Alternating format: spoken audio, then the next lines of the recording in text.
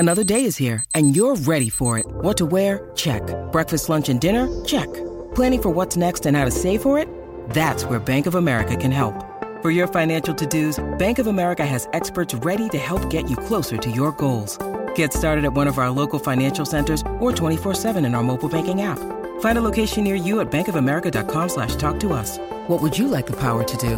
Mobile banking requires downloading the app and is only available for select devices. Message and data rates may apply. Bank of America N.A., member FDIC. This episode is brought to you by La Quinta by Wyndham.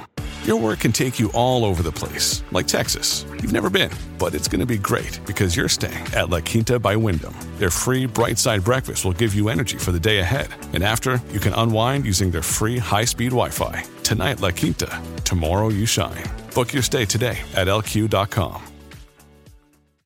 This is Optimal Relationships Daily, episode 867, Self-Confidence in Relationships, and Moving from Defensiveness to Accountability, both by Lisa Merlo-Booth of lisamerlobooth.com.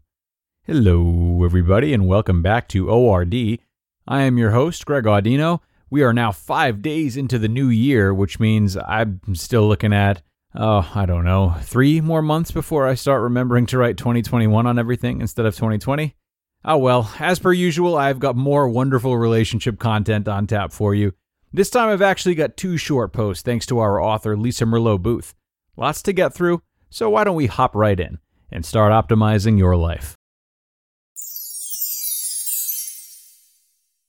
Self-Confidence in Relationships by Lisa Merlo-Booth of lisamerlobooth.com. Quote, "Your playing small does not serve the world. There is nothing enlightened about shrinking so that other people won't feel insecure around you." End quote. That's by Marianne Williamson. Time and time again, I hear people minimizing their accomplishments, downplaying their successes, or magnifying their faults in an effort to avoid the possibility that those around them will feel bad.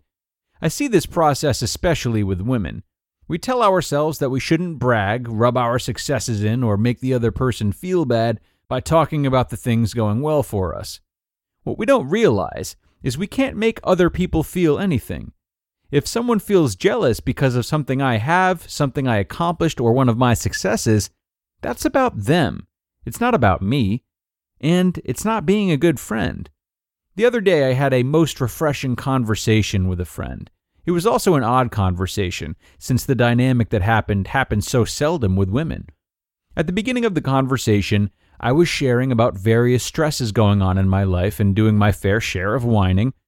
I then asked about how things were going with her, and she proceeded to tell me all the wonderful things that were happening for her. She was talking about what a good place she was in, how her children were settling in well, and how fortunate she was feeling in all aspects of her life. It was inspiring on many levels. I felt very fortunate to have a friend who was willing to share what was really happening in her life, rather than trying to co-commiserate in an effort to connect. Her courage to share the good felt like a gift. I knew she trusted that I could rejoice in her successes without needing her to wallow in mine. It was such an eye-opening experience of what Marianne Williamson was talking about when she wrote, quote, "And as we let our own light shine, we unconsciously give other people permission to do the same. As we are liberated from our own fear, our presence automatically liberates others." End quote. When others around us feel bad about themselves and or their accomplishments in response to our successes and joys, it's about them, not about us.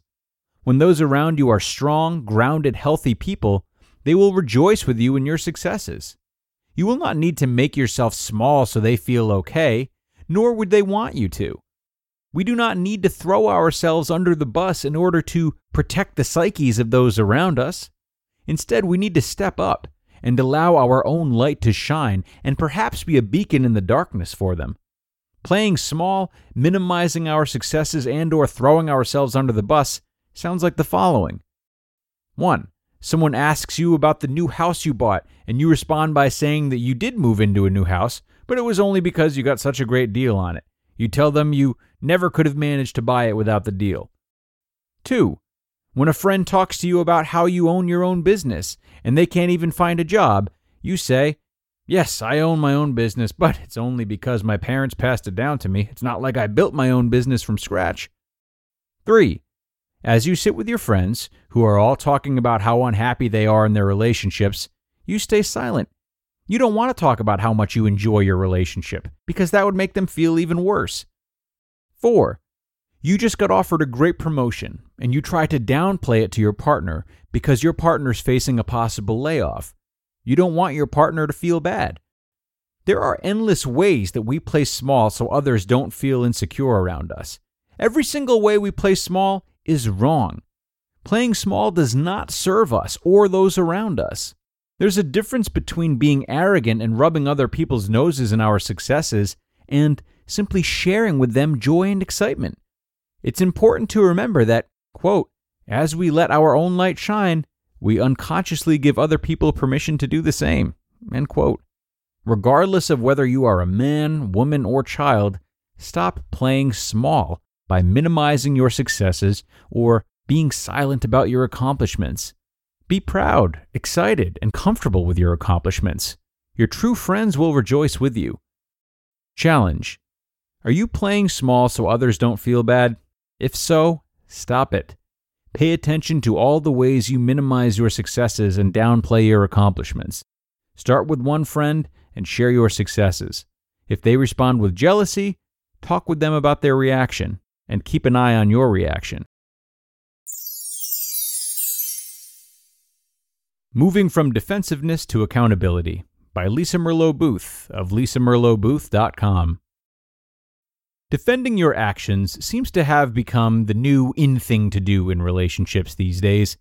The problem, however, is that defensiveness absolutely kills relationships. One of the most common struggles individuals have is defensiveness. If your first response to someone's upset with you is to somehow brush it off, chances are you struggle with defensiveness. Defensiveness leaves the other person feeling unheard, dismissed, and often frustrated. Common forms of defensiveness include explaining why you did what you did. For example, I was in a meeting and didn't notice the time. Getting angry or reactive when someone calls you out on your actions. For example, stop, I don't want to hear it. Geez, you're a real pill, you know that? Going on the offensive and spinning the blame to the other person. For example, there you go again. You are crazy. No one could live with you. Minimizing what you did and accusing the other person of making a big deal out of nothing. For example, gosh, it was just a joke. Don't be so sensitive. Defending what you did. For example, I was going to be late, so I didn't have a choice. There are few things more frustrating than being with someone who refuses to be accountable. If you're constantly defending yourself, then you're not at all listening to the upset of the other person. Refusing to acknowledge how your actions impact others means you will likely repeat those actions. It also means that you're more concerned with covering your back than you are with being relational. Your inability to be accountable and repair means there are very few problems that can be resolved with you. Regardless of whether we're talking about work, marriage, friendship, or fill in the blank, defensiveness blocks solutions and undermines relationships. There is nothing strong about being unaccountable. No courage is involved in never admitting your mistakes. And there is nothing loving about refusing to repair the hurt your actions have caused others. The strongest, healthiest, and most courageous human beings are those who own their mistakes and do whatever is necessary to relationally fix the hurt or fallout that resulted.